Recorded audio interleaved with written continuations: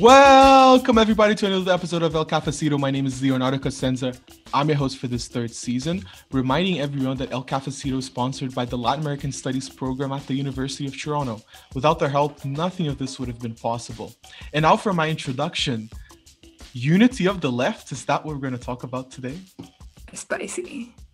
Hola, hello, ¿qué hubo? Mi nombre es Raquel Serrano, and I think the recent presidential elections are key factors in determining if a new left is rising in America Latina.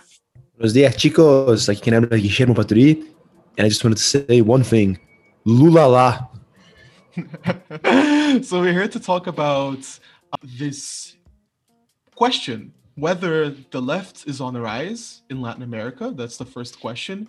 And what are the recipes for leftist unions? And what is happening with leftism in general in Latin America right now?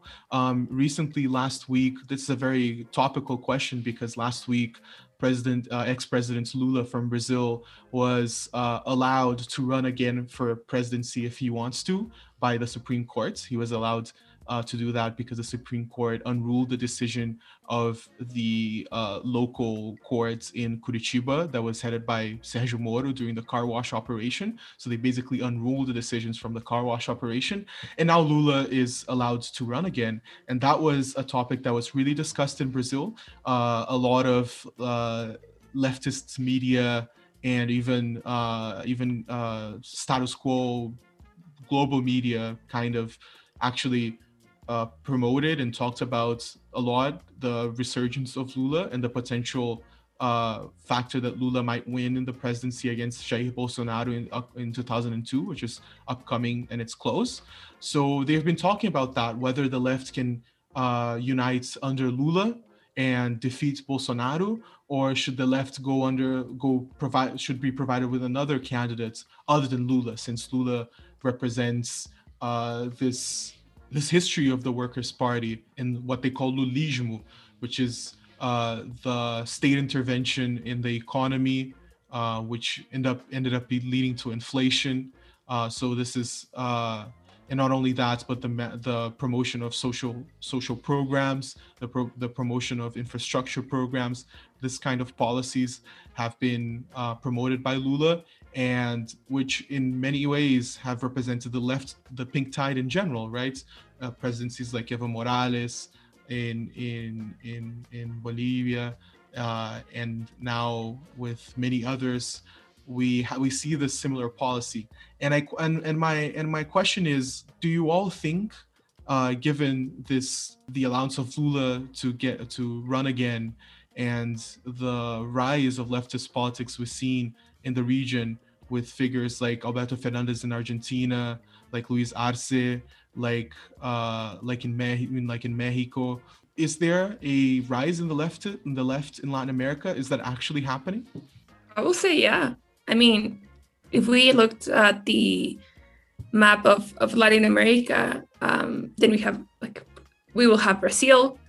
We already have Bolivia, and then there's still a dispute of what's going to happen in Peru and Ecuador. And I think that if a leftist candidate wins in both countries, then there's going to be a greater presence of the left in the presidential appointees in Latin America.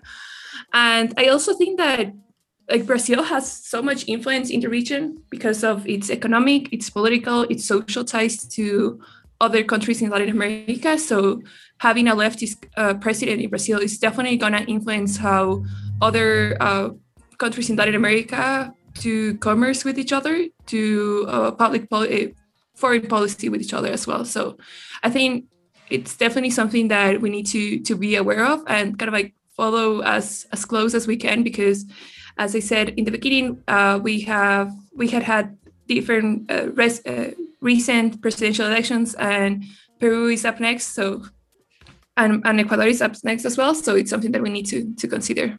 Right, Raquel. Absolutely, I agree with you entirely. Well, as we all know, there was this phenomenon in Latin America from the 2000s, really, which was called the pink tide. Pink because it was the rise of the moderate reds. So moderate red would be pink. So center left leaders such as Lula, Lester Kirchner in Argentina, Pep Mujica in Uruguay. Although that faded away in the 2010s, in 2018, I believe every country save for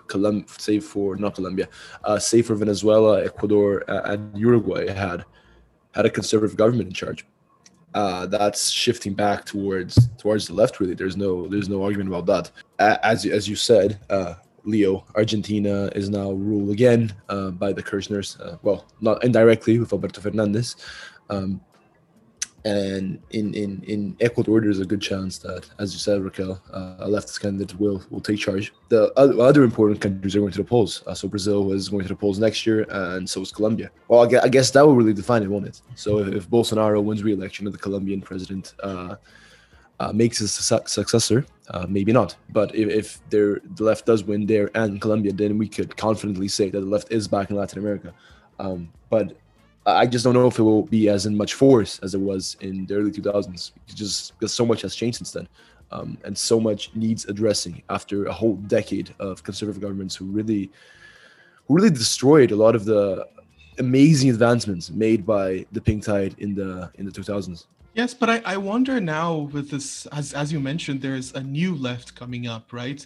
With López Obrador in Mexico, with Alberto Fernandez in Argentina, and now in Bolivia. I wonder, is this new left a left like the pink tide, or is it different? Because we now saw that in Mexico, López Obrador has disappointed many of his followers in terms of leftist policies, and we could say the same thing in Argentina. And Luis Arce, in Bolivia, he didn't have time enough to actually promote any of his policies or the promises he made during his campaign. Is this new left a real new left, or is it still allowing many of the neoliberal discourses that emerged in the 2000s? Oh, I absolutely think that it's this new left, Leo. I think it's a lot more to the right, let's put it that way, than the pink tide was. I said in the beginning that the pink tide was the moderate reds, which it was, but I think that these are even more moderate. So Fernandez, as you said, Leo, he isn't Cristina Kirchner, he isn't Nestor Kirchner. He is not trying to break and remake the system. He's trying to, at least during the campaign, his selection as a candidate, he was the ticket leader, and Cristina Kirchner was the presidential candidate. That was to make the candidature more palatable to more moderate, even center-right voters. And that is happening a lot in Bolivia as well. Luis Arce is a candidate that is less inflammatory than Evo Morales is, and is more palatable to the center, maybe even center-right again, electorate in Bolivia. And Raquel will be able to explain better if this is the case with Arauz in Ecuador. But I do think that this new left that is emerging is more open, as you said, Leo, to liberal discourses, and a lot less inflammatory and even revolutionary than the pink tide was, which had figures that were very inflammatory, such as Hugo Chavez, such as Evo Morales, even Lula in the beginning, even though Lula became more, again, also a bit more palatable to the center as the years went on. I agree. If we compare Rafael Correa, Andrés Arauz, and Rafael Correa, his campaign was La Revolución Ciudadana. So with revolution, you already had there that component of like, we are going to make changes and we're going to make radical changes. But then with Andrés Arauz, it's not the same type of campaign. And a lot of people are saying like, oh, but Correa is gonna make all the decisions because Andrés Arauz doesn't have experience with like being an official with a high like job, I would say. But the thing though is that even if Arauz doesn't have that experience, I think he has tried to make that clear that he's not gonna be like Correa. And that's something that a lot of people are really interested to see how he's gonna deal with that. Because Correa, we know Correa. Correa is someone that really likes to be included in the conversation, wants to be part of what's happening. So a lot of people are like, okay, so are you going to let Correa be part of your government? How is this going to work? And how are you going to make a difference between what Correa did and what you are going to make? And as part of like I was reading an article and they were saying like if Andres Arauz wants to kind of like survive in like his presidency, he needs to make a clear statement of like the difference he's going to make between his government and Correa's government. So he can get from one end more followers, but also be able to make connections with the right, with the different groups that have influence in our politics. And this is something that we need to consider. And the other factor that I was thinking about is that the foreign policy situation in Latin America, I think, is way different, or it's a bit different. It's way different than back in when the pink tide was a more established thing. And I was essentially say that the role that the United States has right now is not the same as it had before. And also the influence of China, at least in Ecuador, the influence of China has increased in the past, 10, 15 years. So these two factors are something that we need to consider when thinking about how is these new lefts going to emerge in Latin America? What are the differences between these new lefts and the left that we had before? Yes, a lot of changes mark this new left. I think one of the big ones is the legacy of corruption.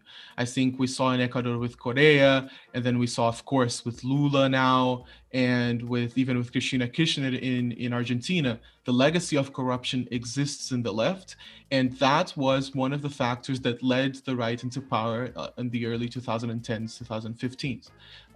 That was one of the factors that led Mr. Jair Bolsonaro into power in Brazil in the first place, for example. The anti-petismo, the anti-workers' party kind of idea that rose from the middle class. And so the new left has been struggling, and has to struggle with this legacy of corruption and defending some leaders that have been involved, have been even proven to be involved, or have been falsely accused of being involved, like Lula, of corruption. And so corruption has been a big also issue when talking about these leftist leaders in Latin America. But now going in Ecuador, Raquel, it's just, and just a reference, we talked about Ecuador extensively in another podcast, and this podcast is kind of like a general overview of many of the politics podcasts we've done in the past. We talked about Bolivia, we talked about Chile. So if you're interested, please note and go to these other podcasts. But talking specifically about Ecuador, we had a chance of having two leftist candidates in Ecuador, Yaku Perez and Arauz. But that didn't end up happening, right? Do you think that would have made a difference? Was Perez a radical? Are Perez's policies that different from Arauz's? And what did he represent for the left in Ecuador? I think that's a good question. The main thing that I will say is that Yaku Perez is not Correa, and he's not the chosen one by Correa, because Arauz, until some extent, is. Like, he was chosen by Rafael Correa. And the other thing is that Yaku Perez is part of an indigenous party in Ecuador. So there's also the difference between how they both work in terms of community, work in terms of indigenous rights, work in terms of land rights. And what a lot of people, our election day was really stressful, because at the beginning we were told that it was going to be like the last two candidates were going to be Andres Arauz and Guillermo Lasso. But then as our council was counting the votes, they were like, okay, no, this is like the trend is changing. And then Yaku Perez started to have more votes than Guillermo Lasso. So at that point of the election day, where we were looking at the webpage of this site that was doing all the counting, and I was on Twitter that day, and a lot of the comments were like, oh, now I'll have to vote for Perez because he's not Correa. And that's the main thing that people were attributing to Perez. Like, he's not Correa, and he's not going to do the same things as Correa. So I think that speaks a lot about the influence that Correa has, that he still has in the country, even though he's not here, even though he didn't run for elections. But on the other hand, we also had a lot of supporters. Like, if we see the election results, Andres Arauz has the majority. So you see both these points where, like, a lot of people do support this and do support his plan, do support where he's coming from. But at the same time, there are a lot of people that are like, no, I don't want the same thing that we've been having for the last 10, 15 years. I want something different. And at that point, the only thing that was different was Yaku Perez. But with the new election results, with the new election results, we have Andrés Arauz in the first place, and then in the second place, we have Guillermo Lasso.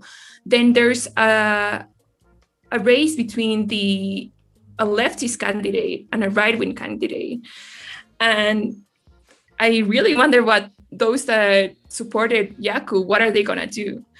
And in my opinion, I do think that they might have or give the majority of their support to Andrés Arauz, because there has been, since election day, there has been different attempts to from Yaku to prove that there was fraud in the election process.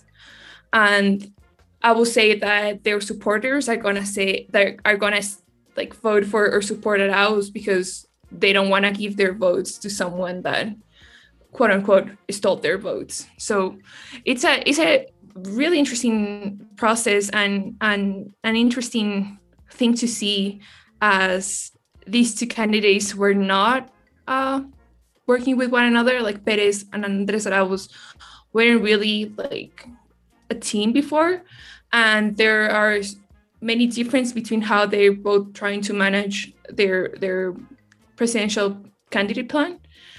For instance, as I said at the beginning, there are differences in terms of how they're going to deal with indigenous rights and land rights, and with environmental rights. And those are like factors that they do disagree on how they're planning to carry on their plan.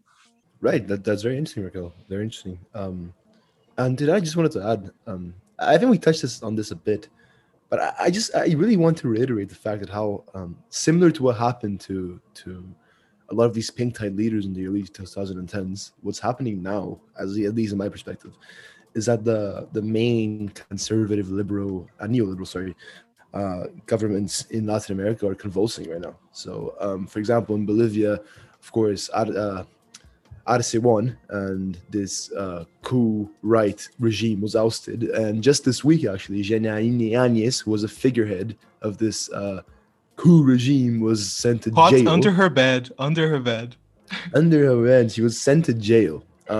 In Paraguay, another strong, I suppose, conservative regime in the continent, whose president is Mario Abdo Benitez, is facing mass protests as the population is sick of his handling of the pandemic. In Chile, Sebastián Piñera has been facing protests for 2 years now. So the chances of him holding on to power are close to naught. And though I think the only really strong conservative government who's really holding on at the moment is Luis Lacalle Pou in Uruguay, although he is under intense criticism for being the country in Latin America who has least vaccines delivered thus far and vaccinated. Although Uruguay is one of the richest countries per capita, so it is a very weird situation happening in that country. And even in Brazil, although there's no mass protests at the moment, there is a growing opposition against Bolsonaro from influencers from across the political spectrum. And the entry of Lula into the race, it was hilarious to see how as soon as Lula was declared that he could run again, 1 or 2 days later, he made a speech that was 3 hours long. It was a brilliant speech. I recommend anyone who understands Portuguese to listen. He speaks super well. But after that speech, Bolsonaro's stance changed completely. After 6 or 8 months with an incompetent Minister of Health and Power, he within a week of Lula's speech, he sacked that minister and just announced a new cardiologist who's actually a doctor for the post of Minister of Health, which had been held by a military man for the past 8 months.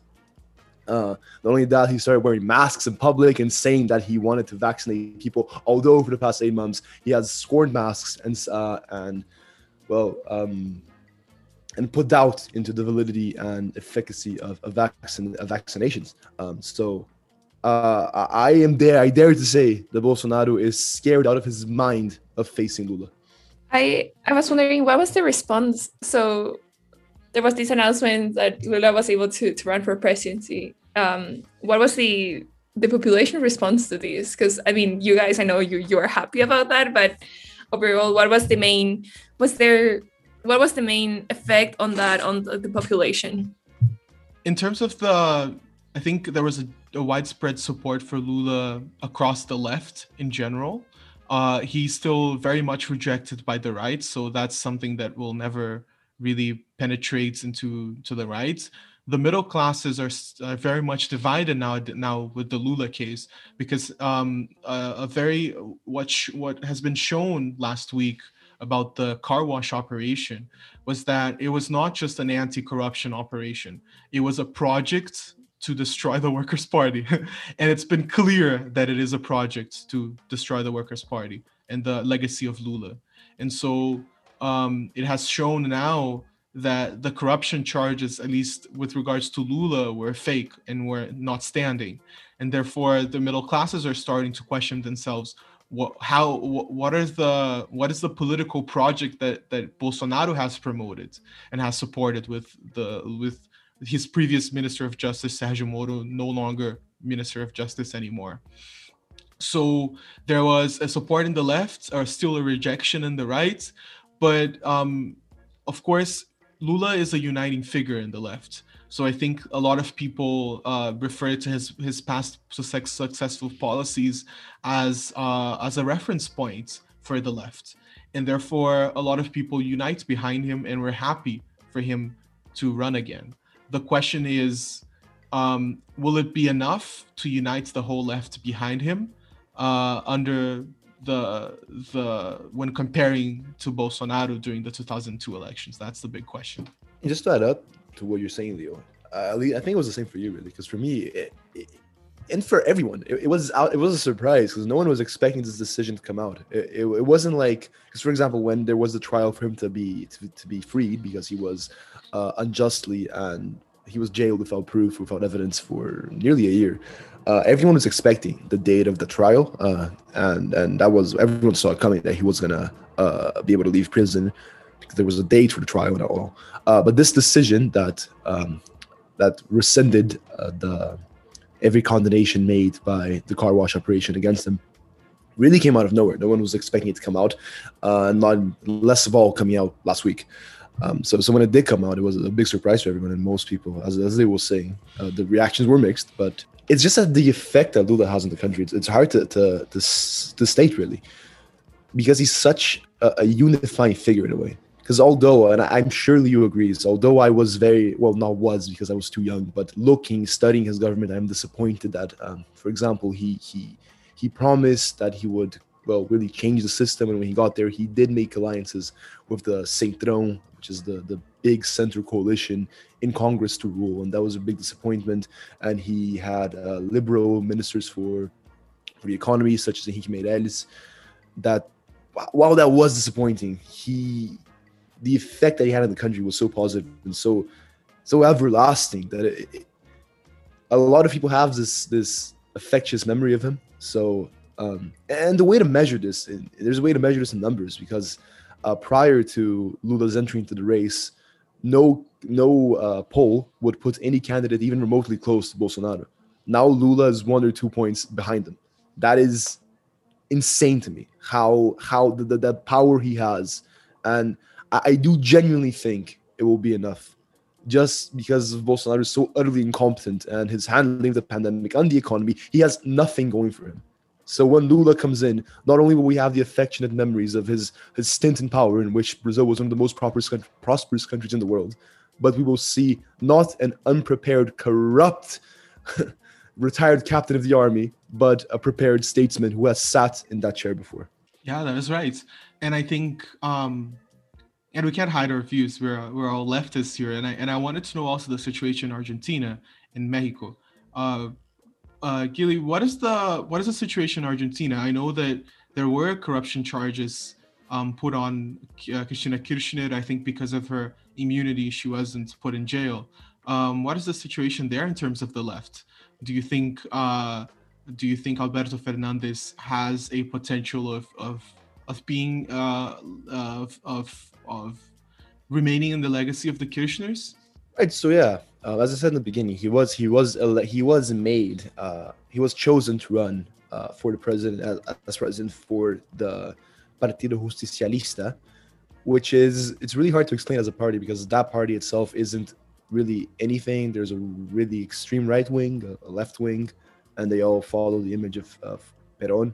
So it was really hard to explain. But you can't say that Partido Justicialista is a left wing party, but he was chosen but that is the party of the Kirchners, and he was chosen to run for president because he didn't have the rejection that Cristina Fernandez de Kirchner would have, because she was intending to run, but she allowed Fernandez to run instead, and kept the vice presidency to herself. So, as I said in the beginning, this candidacy would be more palatable to the middle classes and to people who identify more of the center, maybe even center right. Just because Macri's government was such a disaster, he won in a landslide, really. He won in the first round. There was no second round in Argentina in 2019. He came in really promising, not a revolution like Hugo Chavez or Rafael Correa did, but he did come in with a project of, we're going to put the last people first, right? So he massively increased taxation for the wealthy and created many projects to assist the poor in the country. What has been happening recently, really, is that his handling of the pandemic is seen by many as not a disaster, but that didn't go well. Argentina, if I'm not mistaken, had the toughest lockdown in the continent.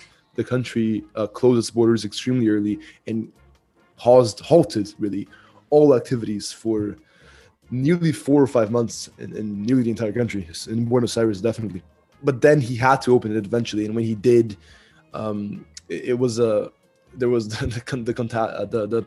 disease exploded. So what ended up happening, unfortunately for the country, is that the lockdown was too severe, and then it ended up not being enough. So not only is the economy really in the floor right now, but the virus is spreading like wildfire. So because of that, his popularity has plummeted since the height that it had arrived in the beginning of the pandemic.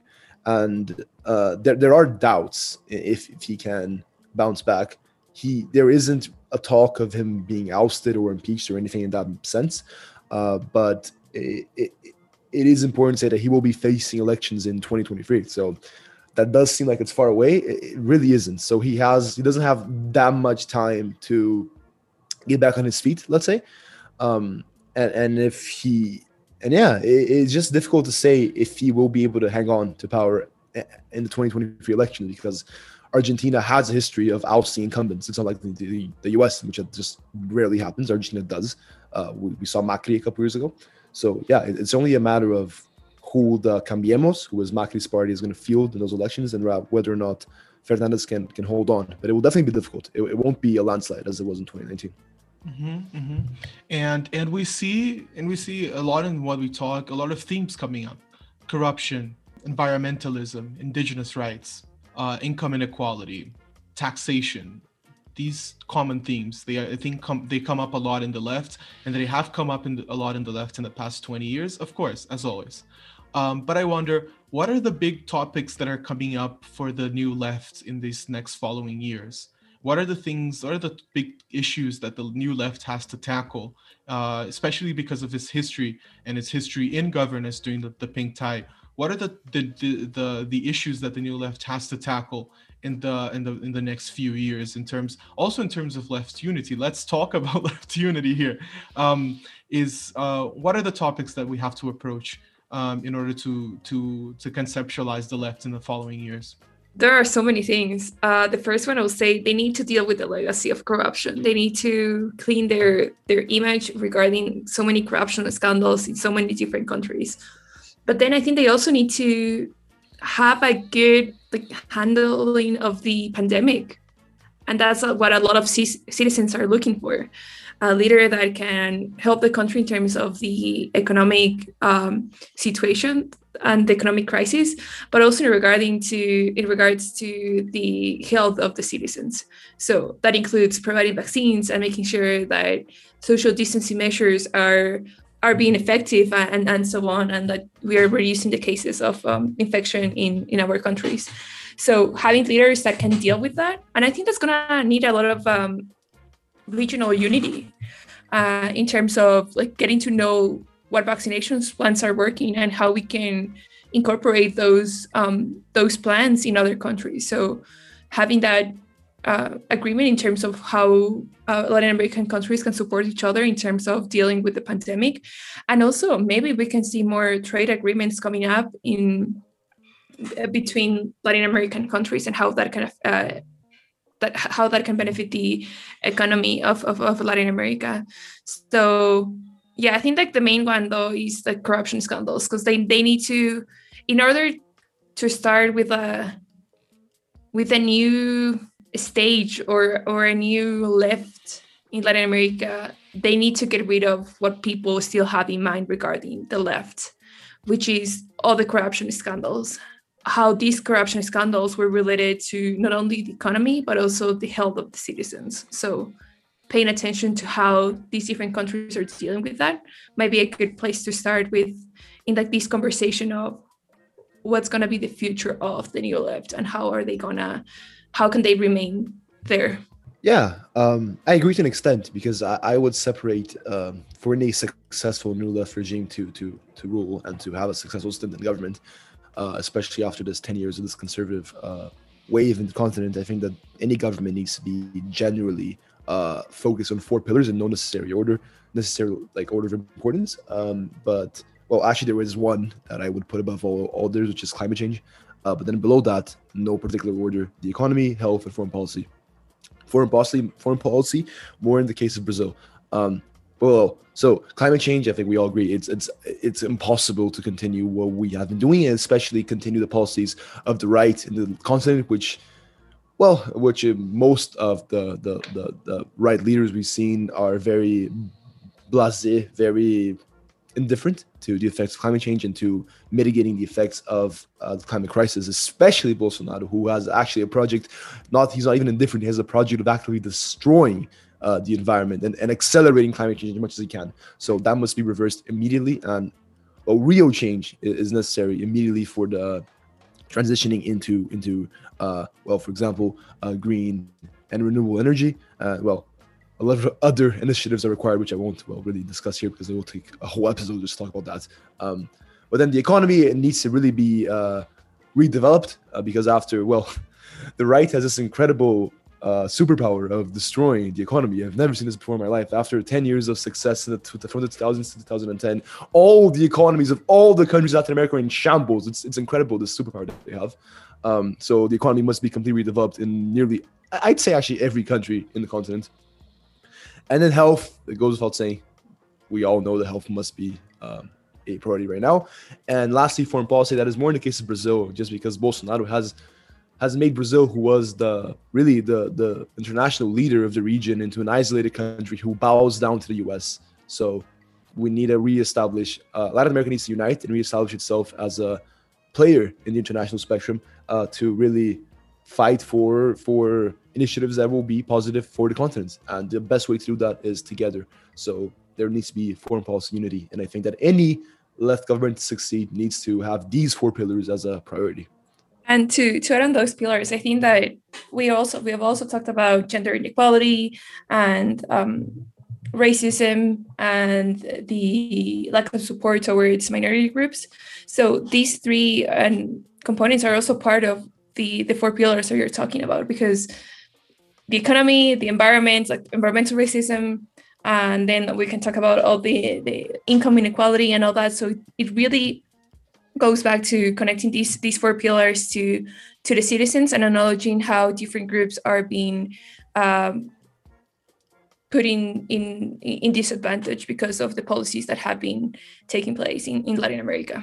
Exactly. I'd just like to add another factor, just like Gili said, health, and just expand on the idea of health, is that we've seen the mismanagement of the COVID crisis by many of the left-wing and right-wing leaders in Latin America. And I think it's not a problem of the right or of the left, but it's a problem of how governance is being established in Latin America in general with regards to COVID. And I think that's a topic that will have to be developed by the left and actually actively thought about the left in terms of alternatives out of the COVID crisis, because it's not going to be over this year and next year, and not just because the health effects will be mitigated doesn't mean it's over. We're going to have the after effects of the pandemic lasting for long years after that. And I think the reconstructions of our countries following the pandemic is a really important topic for the left. And especially if in 2022 we have a Lula government in power, what are going to be the policies in terms of reconstruction of the country following the COVID pandemic? What are going to be the policies in terms of supporting these people that haven't been supported properly in the past during the COVID pandemic? So these are some of the questions that I think are long lasting and that will last for a few years here in the questions of the left in the following years. And as you've said, many of these other topics that we already approached before, like environmental policy, minority rights, racism, gender equality, there's also topics that are always in the left, that are present in the left, and should be also embraced by the left as always. I would like to wrap up this podcast. It was an amazing discussion we had on the left in Latin America, and just a taste of what we could really discuss in depth. And there's of course a lot to discuss, and we just scratched the surface. So we were going to expand on these thoughts. And as always, stay tuned with El CafeciTO. It's available on Spotify, iTunes, and SoundCloud. Thank you very much for participating, and I'll see you next week. Bye-bye. Bye.